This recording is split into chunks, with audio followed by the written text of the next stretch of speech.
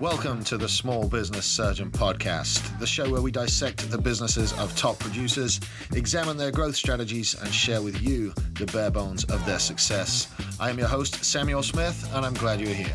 Let's operate. Hey guys, what's up? Welcome to this week's episode of the Small Business Surgeon Podcast. Guys, I'm really excited to be interviewing today's guest. He is the founder of Swag.com, which was one of the top 500 fastest growing companies in America for 2 years in a row. And he's been doing a lot of interesting things since then. Please welcome to the show, Jeremy Parker. Jeremy, welcome. Thank you so much for having me. Great to be here. Dude, it's my pleasure. And I didn't know who you were before you came up in the show notes. So I've been spending the last hour reading about you and your incredible journey with Swag.com. So before we get into that, give me a real quick 1,000-foot overview of who Jeremy Parker is and let the audience know who they're talking to. Sure thing. So I was originally a documentary filmmaker in college. No way. Yeah, that was my background, my passion when I was younger. And I made a movie when I was about 18 years old, a feature-length documentary that ultimately won the audience award at the Vail Film Festival. So I was in Vail. All right, I got to stop you right there. Yeah. For an 18-year-old to do that, I don't know if the audience understands what a massive feat that is. But wow, like I'm just going to say wow. For an 18-year-old to come out and to do that and to win an award at Vail, that's incredible in itself. So my apologies for talking over you. I wanted to put an exclamation. You were just like, oh yeah, I made a movie and then off I went. But like, no, I got to put an exclamation mark on that, man. That's incredible in itself. Thank you. Yeah, and I remember I was on top of the mountain and there was thousands of people, and many of these people are famous celebrities that we've all heard of. And remember the next morning after we won the film festival, there was like this quote unquote VIP brunch for everybody who was in the film festival. And I walked into the brunch, and half the room were people I've heard of, and half the room were these more struggling artists. And I did an internal gut check to myself, and I said, number one, am I that good? And number two, do I love it? And both answers were no. Frankly, I was okay. I thought I was good, but was I really that good? And I didn't truly love it in my bones and say, this is not the career for me. So it was like a full-on realization. Now, I was a junior in college at the time, and I was a film major at Boston University. So I got back to BU. I had to finish up my major. I was pretty close to being done. Right. But after I graduated, I didn't know what I wanted to do. You know, my entire experience up until that point was filmmaking. You know, I knew I was a good storyteller. I was, you know, but how does that? How can you make a living just being a storyteller? And I kind of just did. The answer was. So after I graduated college, I started my first business, and I had no business experience whatsoever. And it was called Tees and Tats. Horrible name. It was about tattoo apparel. That was the idea. I wanted to sell $250, $300 t-shirts. Very, very premium, high-end, individually numbered, limited edition, really cool t-shirts that were designed by a world-famous tattoo artist. I was 21 years old or so when I graduated college, and I went all in on that. And the problem was I launched it about 4 months before the recession. This is in 2007. So you could imagine all the stores we were selling to a lot of different stores, they went bankrupt, or they didn't want to reorder, or like no one's buying high-end goods. Yeah. And I wrote a letter to Mark Cuban. I remember this very vividly because early in my career, I had no business experience. I just wanted to learn as much as possible. And I reached out to Mark Cuban, who had this blog called Blog Maverick. And I said, I have this t-shirt idea. It's a business. It's not doing well. There's a recession. I tied the price of my shirts to the price of the Dow Jones. And for every 100 points the Dow dropped, they would get a discount on their t-shirt price.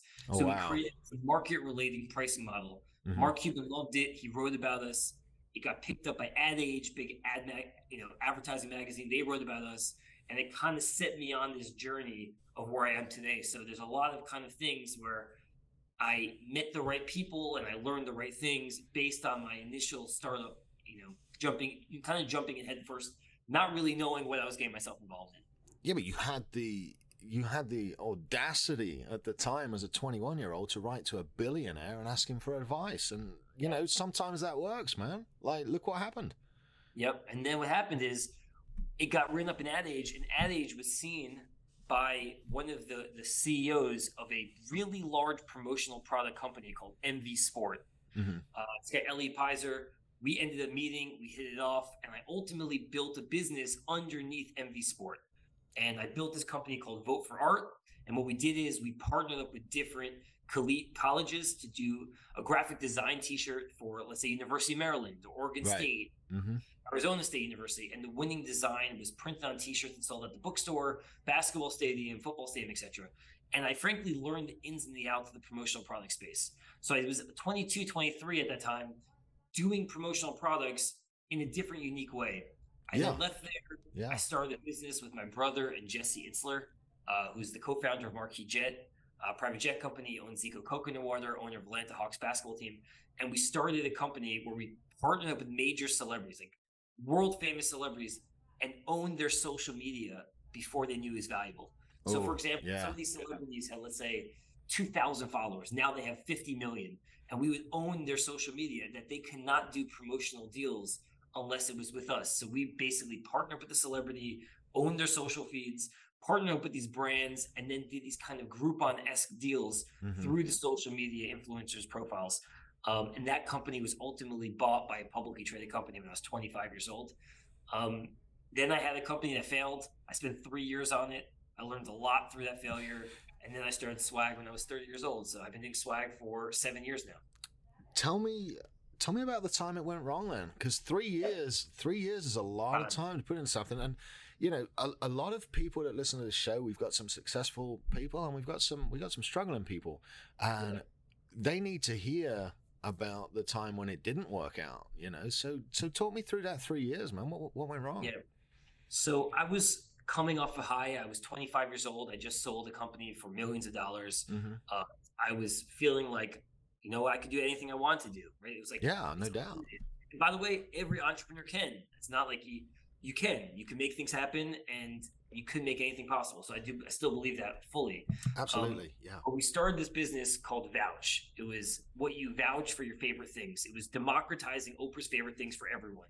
The idea is, if you look at Facebook, for example, bits and pieces of Facebook have been taken off and made a distinct social platform based on it. So Twitter took the status update and made an experience just debate about the status update. Yeah. And Instagram took the photos and made just about being photos. And Snapchat took the poke button, and all these different things took a bit and piece of it. But when we looked at Facebook, we looked at what is the most monetizable aspect of Facebook. It's the like button. It's what people like. It's where all the advertising money goes. Right. So we want to build a social networking app based on what you actively really love.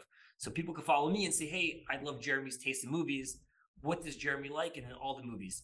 We ended up building this into over 100,000 users, but it never materially took off. And I've realized I learned a lot. I mean, tremendous amount. 3 years, raising money, spending money, trying to make it work, and it didn't ultimately work. And the problem was, I think the main problem is that we were, I don't know if it was ego,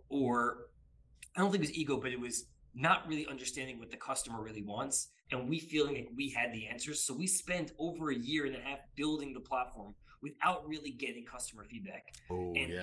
Small detail while we were building it that we lost sleep over, like, how does this button move? What happens when you click this and that? And I was obsessed with the details of the platform and building it and making it perfect.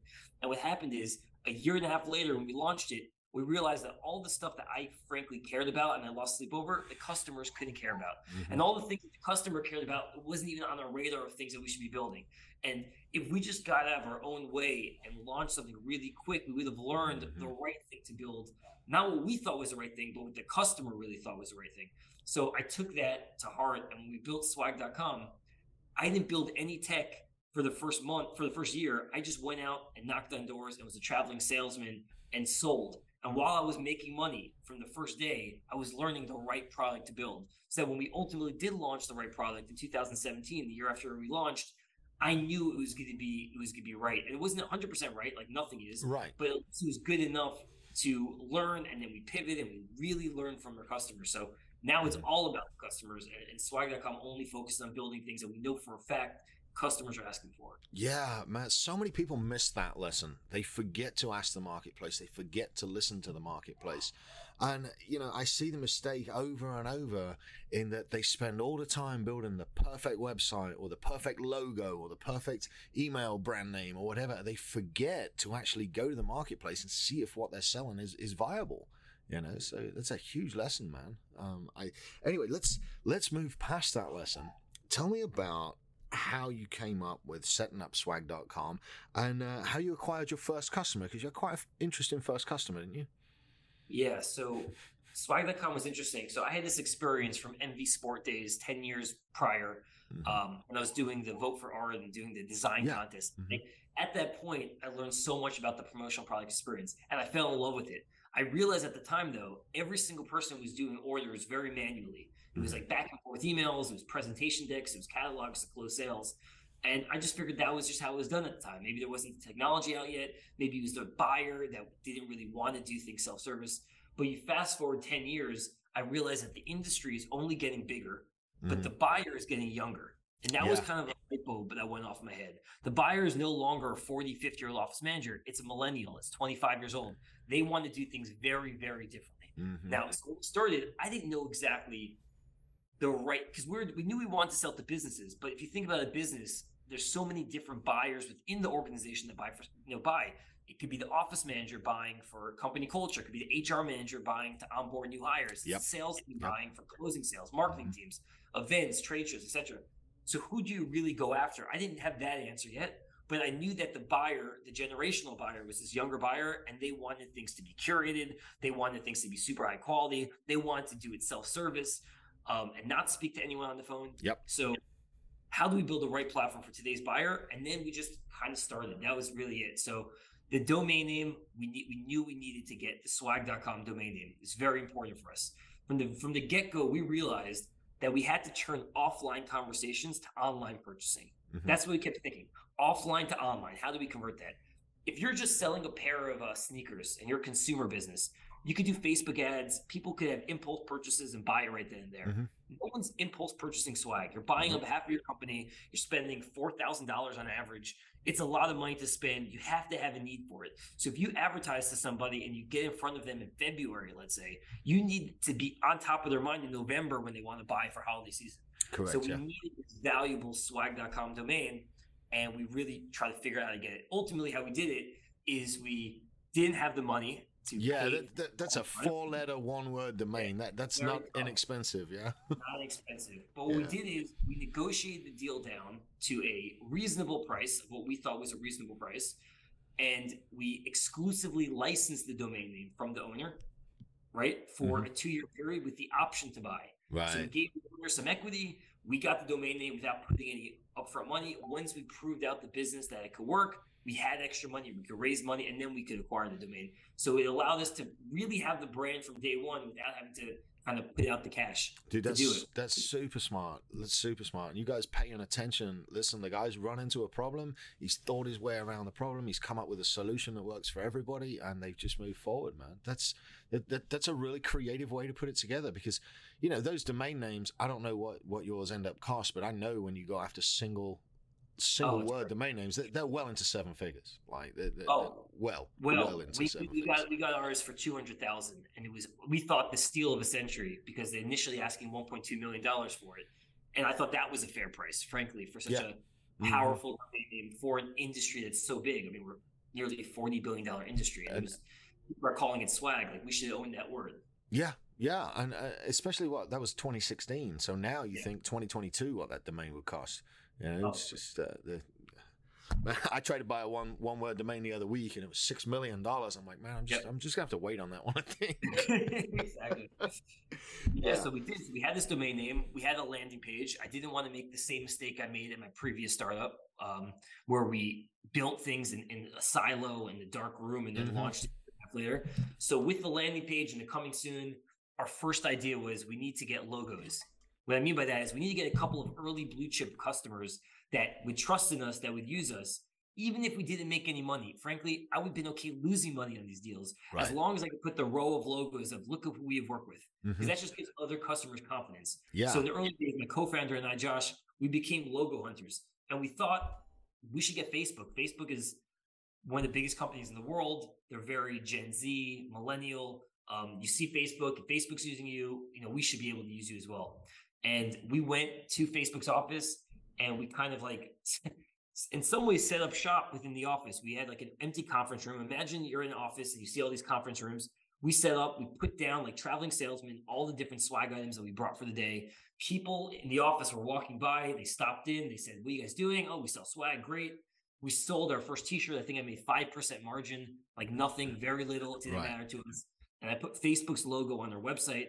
And then the next day or 2 days later, I went to WeWork and they asked us who else we work with. And we said Facebook. And obviously, we don't like to lie. But they probably assume we work with thousands of other companies. Right. Day three of our journey. And we got WeWork. And then we went to Bravo TV. And then we went to this company, that company. And we got the first 5 rows of logos.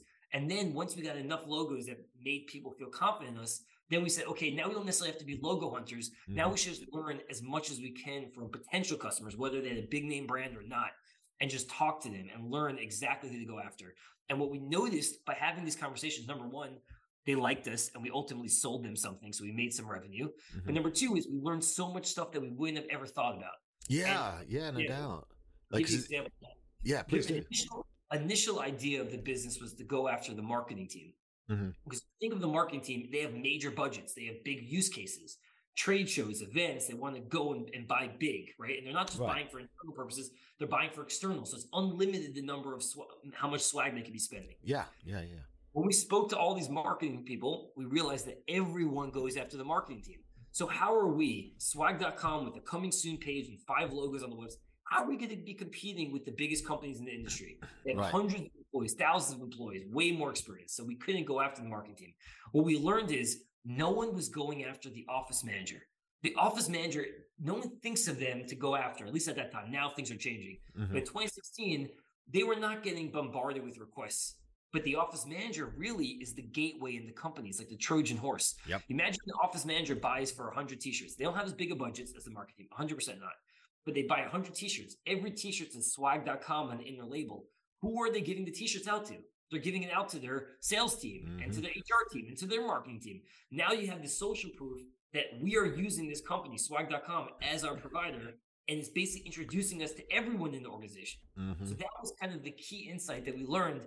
And going all in on the office manager, we got in the door a lot easier and we're able to upsell and get all these other divisions to know about us and ultimately buy from us because we were already in the organization. It's funny, isn't it? I don't think that most people realize that the office manager and being kind to them and giving value to them, it can really, they hold the keys to most of the entire organization, just that one or two key players there. So yeah, absolutely amazing strategy, man. I mean, it's obvious to sit and talk about it when we talk about, talk to the office managers, but somebody had to come up with that idea. 100%. We didn't know. I was dead wrong when we started. I was going all in on the marketing teams. And about the 50th marketing person I spoke to, I realized this is not the right strategy. Let's go after somebody else. And we started talking to all these other divisions. And it really was such an obvious thing once we spoke to it. And it really brought me back to the company that failed previously, because if I just kept my head down and built the platform for the marketing team, I wouldn't have discovered this till year 2. How much personal money, I mean, we didn't raise money really early on, but I was using a lot of my own money. Like how much did I personally burn through without knowing necessarily who the right customers? And I feel like we were just very smart with swag to really just learn as much as we could and be okay if we were wrong. Like really remove the ego. Like no one has all the answers. You have an idea, you have a thought process, you have a hypothesis, but you could easily be wrong, and that's totally fine too. The whole point is to get to the right answer as fast as possible. Absolutely. And don't forget the 3 years worth of frustration with the project before swag.com launched was all part of the build up to swag.com and understanding what it was you were doing, man. 100%. I always, friends of mine, like after we sold the company and it's big success and everyone's like, I cannot believe it's so fast that you built this thing. And I'm thinking to myself, yeah, but how about the 10 years plus before we built Swag that I was learning and failing and pivoting and changing and learning? Like being an entrepreneur is a lifetime game. Like that's, you have to think of it. There's no listen, it happens here and there. 99.9% of entrepreneurs do not make it overnight. And even the overnight successes that feel overnight, like 3 or 5 year, 7 year, really is like probably a 20-year journey to even get there. They all are, yeah. And what's funny is I think it was Andy Frisella that said this, is like, in year 3 everybody's like barking all over the place, and in year 5 you're all in competition, in year 7 most of those people have dropped out, and he says by the time you get to year 20 you look around the room and everybody's got the same battle scars as you, and you realize it took 20 years to become an overnight success. Yep. You got to put the work in and pay those dues, man. So let's talk about swag.com and how it grew from 2016 to when it was acquired late last year by Custom Inc. And I want to talk about the growth of the company and also what COVID did for you guys, because COVID saw online retail sales just explode. So talk me through how the growth of the company happened and that trajectory. Yeah, sure thing. So in 2016, we were doing, door-to-door sales. We were traveling salesmen. Me and my co-founder Josh, we did about $360,000 of sales in our first year. And it was really like, how did you do that? Just drive up to the company, knock on the door, like you make legitimately that. Reach out on LinkedIn, show up unannounced, go to random WeWorks in New York City, and walk up and down the hallways, knocking on doors and asking who buys the swag for the company, and speaking to them, or not speaking to them. Hey, sorry, we don't want to talk to you. It was just being totally okay with that, because in our mindset, it's all about learning. Yes. And whether we made the sale or not, or whether we got this customer or not, it was really just about learning the right platform to build. So we didn't build anything until the second half of 2016, when we had at least a good vision of what the first version of the site should be. But we spent about 4 months building the first version. Launched in 2017, January, the first version of the site. It was very broken, very still manual. We had to help people, guide them through the site, but we ultimately ended up doing $1.1 million in sales in the second year. Now, how much door knocking did you have to do in that first year to make 360,000? It was in revenue, right? It was in revenue. Revenue. Thousands of conversations, so many emails and phone calls, and it was crazy. But it was all well worth it, because we figured out who the right buyer was, what the right platform would be, and how to really launch this thing, how to build it. What I'm trying to connect to you for the listeners is that the work came before the success. You didn't just sit there and go, well, how do I generate leads? Well, what do I do here? What do I do there? You physically went out and did the work in order to generate the success. And I really want to get that through to the listeners. I'll tell you some good stories. I'll tell you something insane story. Go. Go. When we got the WeWork deal, we had no experience whatsoever in doing a type of deal. They wanted to buy 4,000 t-shirts for this thing called the summer camp. It's basically a huge event. They have thousands of people at this campground, and we won the deal. We won the deal because we undercut everybody else. Like, who's going to give that kind of size deal to somebody who's been in business for like a week or 2 weeks? We made 23 cents per t-shirt. It was nothingness. Okay. Right. We probably ultimately lost a lot of money, because what we had to do is, they said, hey, have you ever rolled t-shirts, to make it easy to hand out? Of course, we did it all the time. Of course. Who did it? Me, my parents, my grandparents, my partner. Spent 3 days rolling thousands of t-shirts. Doesn't sound like crazy, but if you see what 4,000 t-shirts is, it's insane. It's like unlimited. It's like impossible. Like, when this is never going to be ending. After we spent 3 full days rolling t-shirts, we rented a U-Haul and we drove 4 hours to the campground. Like, we had to we were like the CEO, the head intern, the delivery driver. We had everything. In the beginning, you have to do every single thing. We did that. We had a deal for the New York State. They needed to do, I think, 3,000 Made in America t-shirts. We had to get t-shirts shipped from California to New York. We had to charter a plane to ship all these t-shirts. We had to rent out a screen printer for 2 days, rent a U-Haul, drive 6 hours to the campground, getting it delivered the night before. Like, you have to do everything in the early days, because you don't have the budget. You can't just hire people to do it. You have to do it. So, and the first one you did, the 4,000 t-shirts, at 23 cents a shirt, you made $920 on that deal, and we lost money. We made you hired after the labor and the transport, labor, the U-Hauls, the gas. Our first gas fill up on the U-Haul van, we lost money. It's crazy. It was crazy. Yeah, but you do it because you want to learn. And frankly, the reason why we did that first WeWork deal is every single t-shirt had swag.com in the inner label. So they were just doing the marketing for us. We got about 35 really good customers from that one event. So think about it, just in general, the purpose of swag. When you buy a pair of jeans, it's cooler the more it's worn in. When you buy swag, the intent is to be given out. So every one of your customers is frankly giving it out to somebody. And they're either giving it out to internal employees, or they're giving it out to people at an event. The people who they're giving it to are probably either involved decision makers. They might have buying power themselves. We get so many customers saying, oh, I got your t-shirt. Facebook gave it to me at an event. I love the quality. I want to use you guys. Like, having your customers do the marketing itself is unbelievable. Yeah, no doubt. Yeah. So, That's that. So then we did 1.1 million our second year. Our uh-huh. third year, 2018, we did 3.1 million. 2019, we did about a little bit over 7 million. Hmm. Um, 2020 is when the COVID hit, and this was a beyond crazy year. Yeah. So Yeah. Tell me about that. COVID hits in March. Hmm. Our sales are on track to double. So we're on track to do 14 million of sales based on January and February. COVID hits. Our industry was so hard hit by COVID. So I know, yes, we are e-commerce, but think about what we're selling. We're selling Hmm. promotional products and swag, which is inherently used for in-person For events. events. Yeah. Yeah. The That's entire event no industry shut events, down. no trade shows, no Hmm. events, no office. People are not buying for company culture in the Hmm. office. There's nothing. We had, we got very, very lucky. And I'll tell you, it's lucky. I don't know how to quantify it, how we got, but this is what happened. In 2017, I'm going to take you back a little bit. Okay. In 2017, I was in Chicago as part of this tech incubator called TechStars. Hmm. Okay, it's like a 3-month program. Part of the program is they connect you with other entrepreneurs in the area.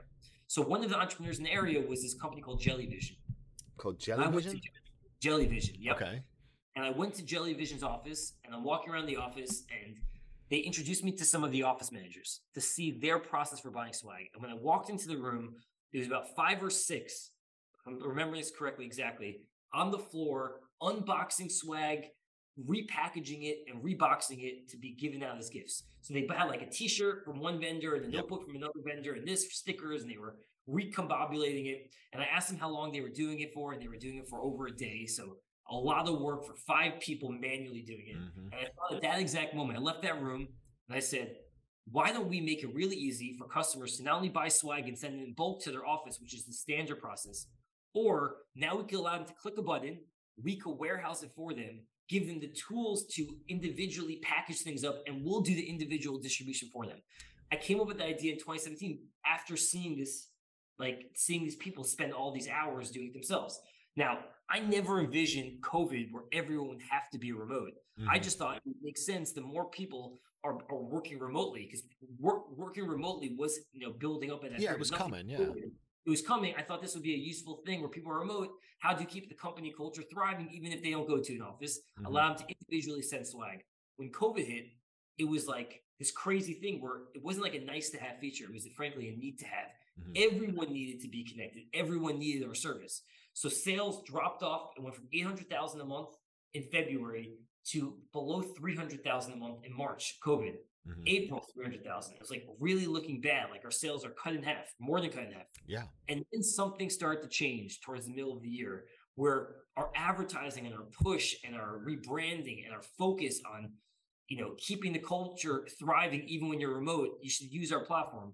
At the end of the year, we ended up doing over 15 million of sales. Wow. So the sales in our entire industry, everyone's dropping 20 to Mm-hmm. 40%, huge drop-offs in our industry. We grew from 7 million to 15.5 million. We grew by over 100%.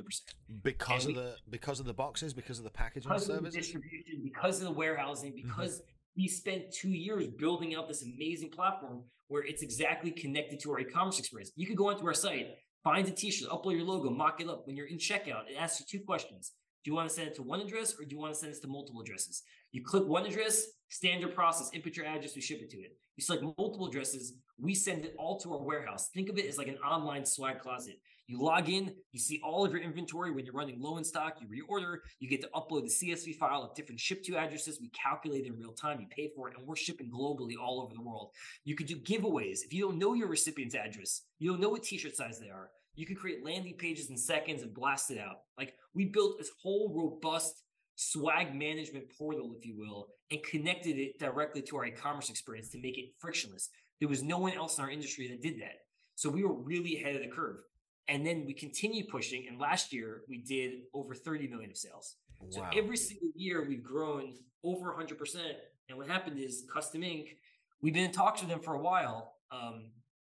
Towards the end of 2020 for a year, we were speaking to them and getting to know them and trying to think, do we even want to sell the business? Like it wasn't really, Josh and I, my co-founder, we didn't really think about selling the business ever. Right. But the more we got to learn about Custom Ink and the more we got to become close with Mark Katz, the CEO and founder of Custom Ink, and we met their team, we realized that what we could build together could be amazing. They're the leader in the consumer space. organizations, charities. We hope to be, we believe we will be the leader in the B2B space. Right. If you could combine both things and you could synergize the operations and the logistics and just everything, the supply chain, and make it really effortless and frictionless and have all this massive buying power because you have these two leaders combining forces, what can we build together? So that's why we decided to ultimately sell it.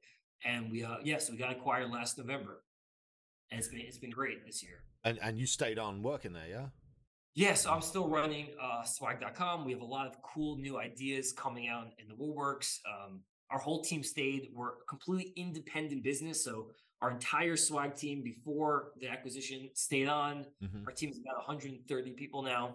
And we're just continuing to grow and trying to figure out ways where we could leverage each other's use case and abilities to just get better. Dude, that's awesome. Now, before we got on the interview, I did get a chance to poke around your website and take a look and read some of the stuff you've got going on. Let me ask you this: what is your absolute favorite product that you sell? That's a good question. I'm probably not most promotional product distributors and most promotional product people who are buying stuff usually think of apparel. Right, because apparel is like super easy, and you become like a walking billboard for your brand or for other brands. Totally great. I like products, frankly, that it doesn't even have to promote the logo really, or it's like very subtle. Like, for example, to me, my belief is it's all about the recipient who gets it and them feeling a loyalty and affection towards the person giving it. So like an example of that would be like a pair of socks, like a really high quality pair of socks. Well, frankly, no one sees it except for the recipient. And the goal of that is that they're going to be using it because it's not, they're going to be using it every day, and they're going to ultimately become an evangelist for the brand. So like we did a deal with Facebook a couple of years ago, which is really cool. I thought it was amazing. We did a Nomo London backpack. So a really premium backpack, really, really nice leather backpack. And we didn't want to mess up the backpack because it's so nice. Like to put a Facebook logo on the backpack, it just would diminish this really expensive, really high quality bag. So what we ended up doing first of all, it's a black backpack. We did a Facebook black logo, just the F, like the icon of Facebook in black, and we sewed it into the inside of the bag. So no one saw it except for the person who opens it up every day. They're going to see the Facebook logo in the bag. And it just felt really cool to me because the people who are getting it, they're going to use it every day. They're going to open up the bag. They're going to see the Facebook logo, and they're going to feel that real amazing connection to Facebook now. And they're going to be a lifelong fan because it's going to be like, it's like, look at this amazing gift that was given to me. So I'm all about that kind of stuff. Just really high quality products. That's all I care about. Yeah, I like that. More of a gift and less of an item. Yeah, make them feel it. I'm clicking around your website right now, man. You've got a little bit of everything. We got scooters. We sold scooters before. We have pots and pans. We have a cast iron skillet. No way. Like random stuff, but everything that we offer on our site is really high quality. We're obsessed with curation. So a lot of the other companies in our space have, let's say, 1,000 mugs and 1,000 notebooks. You have no idea what's good. We've done the heavy lifting. That was part of our initial idea. You know, when Josh and I started, we were working on my partner Josh's pool room in his office building. So there's like this common area, and every day we would just order samples in, and we would put all the samples on the pool table, and we would just analyze it. And like 98% of the products we tested didn't make the cut. We were really just focused on where the top stuff. I want when people go to our site and they're looking for notebooks, not to be overwhelmed with thousands of options. I want them to say, hey, here are the top 15. Make your selection. You know that all of this has been vetted and tested and really good. So to me, it's just about making sure it's quality products. Yeah, I mean, as a business owner, I don't want my name on crap. Like if I'm giving you something, like the last real swag I gave out was handmade cutting boards that were $150 a pop that had our logos burned into them. I mean, they were phenomenal. But I want to give gifts that people are going to keep and going to use. And so like the quality's just it's right there, man. It's probably the most important thing out of it. So all right, let's take a look at you as a person, Jeremy, because we've been covering swag.com, but tell me a little bit about yourself. Most guys that are in business like to read books. Are there any good books you've read recently? Yes, I have. I mean, recently, not recently. I listen to a lot of podcasts. I like not necessarily has to be success stories, but I just like seeing how things are built. So like How I Built This is one of my favorite podcasts. Listening to different stories. I would say the two books that had probably the biggest impact on me professionally um, was actually one of my old co-founders, Jesse Itzler, wrote a book called Living with the Seal. And basically, it was a New York Times bestseller. Jesse Itzler is a wildly successful entrepreneur. He's also, they call him the 100-mile man because he ran 100 miles straight in a day for charity. He's a really amazing guy. But he hired a Navy SEAL. I wouldn't say hired, he didn't pay him, I don't believe, but he had a Navy SEAL live with him for a month. David Goggins, world famous Navy SEAL. I've met David Goggins. He's an intense dude. I'm not sure I can have him live with me, man. Right. So he lived with Jesse Itzler for a month, and Jesse ended up ultimately writing a book about it. Now, the intent of him living with Jesse was not to write a book. I think he wrote the book like 7 or 8 years after he lived with him. Like he just wanted to shake himself out of his system. And there was a couple of great stories in the book and what happened to Jesse that kind of resonated with me. The first day, David Goggins shows up and he goes into Jesse's workout room and he said, Jesse, let me see what I'm working with. Do some pull-ups. And Jesse does like 8 pull-ups, right? And then he's tired, like exhausted. He says, do some more pull-ups. And Jesse does like 4. He's exhausted. He does 1 more, 3, then 2. His arms are burning. He can't actually touch the bar anymore. And David Goggins says, we're not leaving here until you do 100 more. We're not leaving this room until you do 100 more. And Jesse's like, it's not possible. It's not possible. We're not leaving here until you do 100 more. And after a span of 3 to 5 hours, he would eke out and he ended up doing 100 more pull-ups. He was figuring out that what our brain tells us is our limit is really just we're about 40% there. We still have a long way to go. We just got to break through the barrier. So that kind of mentality has made me shift my focus a little bit. It was like wherever you are, when you come into like challenging situations, whether it's work or personal or physical or anything you're doing, you have a lot more to give. And everyone has a lot more to give, and you gotta break through it. You gotta tell yourself that. So that was one thing. The second book that I read was Shoe Dog, the Phil Knight book about Nike. And when I was reading the book, I felt like he was me. Like, I don't know, it was like a weird feeling. I was reading it, I'm like, this is just like an everyday guy. This is just a normal person trying to build a business. He's living and he's building Nike, this amazing brand. And it just gave me kind of this optimism that anything is really possible. It doesn't have to be an old school story of building a brand. Like those are people who built the companies who they passed away hundreds of years ago. These are people living today that are building the brands of our future. Yeah. So we all have that opportunity and that ability, and anything is really possible. And those kind of stories resonate with me and give me inspiration. Dude, that's awesome, man. I pulled that same thing out of that Goggins book, the 40% thing when you think you're done, and there's a whole lot left in the tank and you don't realize it. And man, I just don't think I could run 100 miles. I don't think I have any desire to do that. So tell me a little bit, Jeremy, if you would, about your plans for the future with swag.com and any other projects you got coming up.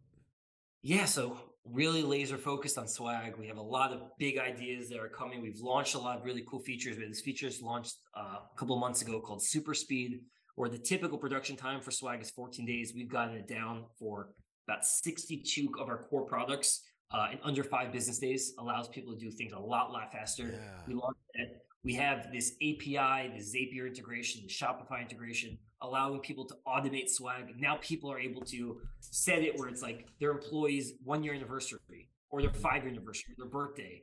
Automatically, it could trigger, send a notification to our site and automatically send swag to people wherever the platforms that they live. When you onboard new hire, it can automatically trigger to send them a swag box in the mail. Yeah. They no longer need to necessarily go to our site and upload a file and send it. Everything is kind of set and forget it. So our belief is just the more we just make the process easier to buy, to warehouse, to send, and then to automate sending, we're going to help a lot more companies. So we're approaching about 10,000 companies that buy from us at this point. And we're just scratching the surface. And that's what's really exciting. The industry is 30,000 distributors. There's a lot of us. There's a lot of companies out there that sell promotion products. We're probably the 40th biggest, which is exciting that we've got into a place where we're the number 40 in the entire industry. But it's also exciting that there's 39 companies that are bigger than us. Yeah. How do we continue to grow? And we just see a lot of opportunity ahead. That's the way I'd look at it, man. If I was 40th, I'd be looking, right, how do I crack into the top 30? How do I crack into the top 20? Man, there's so much opportunity there.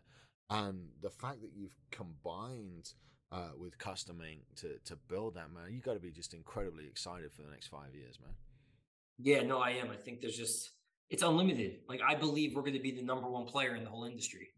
So we have to do a lot of work. It's not going to be easy. It's going to be like everything else we've been doing. But hopefully we look back in 5 years from now, we're like, look at what we accomplished. And that's kind of what I'm hoping for. You focus on the quality of the product, and you focus on the experience for the customers, and you focus on the ease of purchasing, man. You'll go all that way there. But shit, you know that already. Thank you. All right.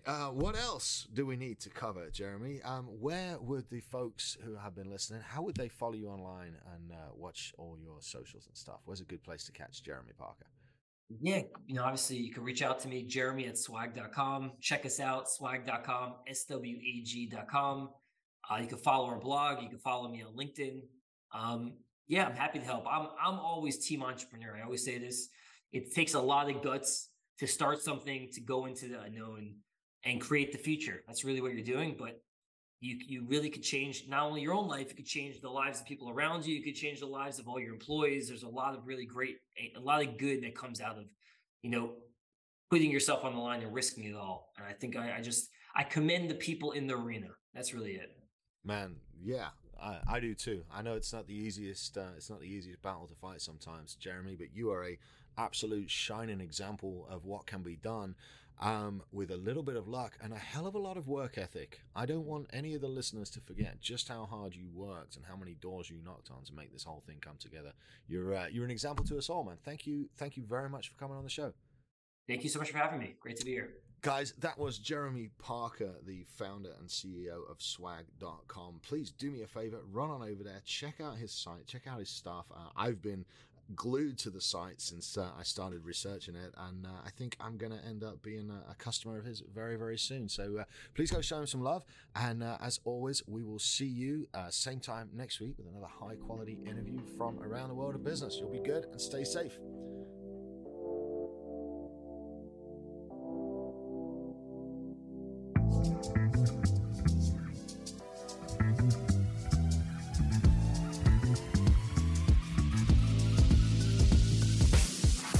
This has been the Small Business Surgeon Podcast. If you've made it this far, you clearly like it.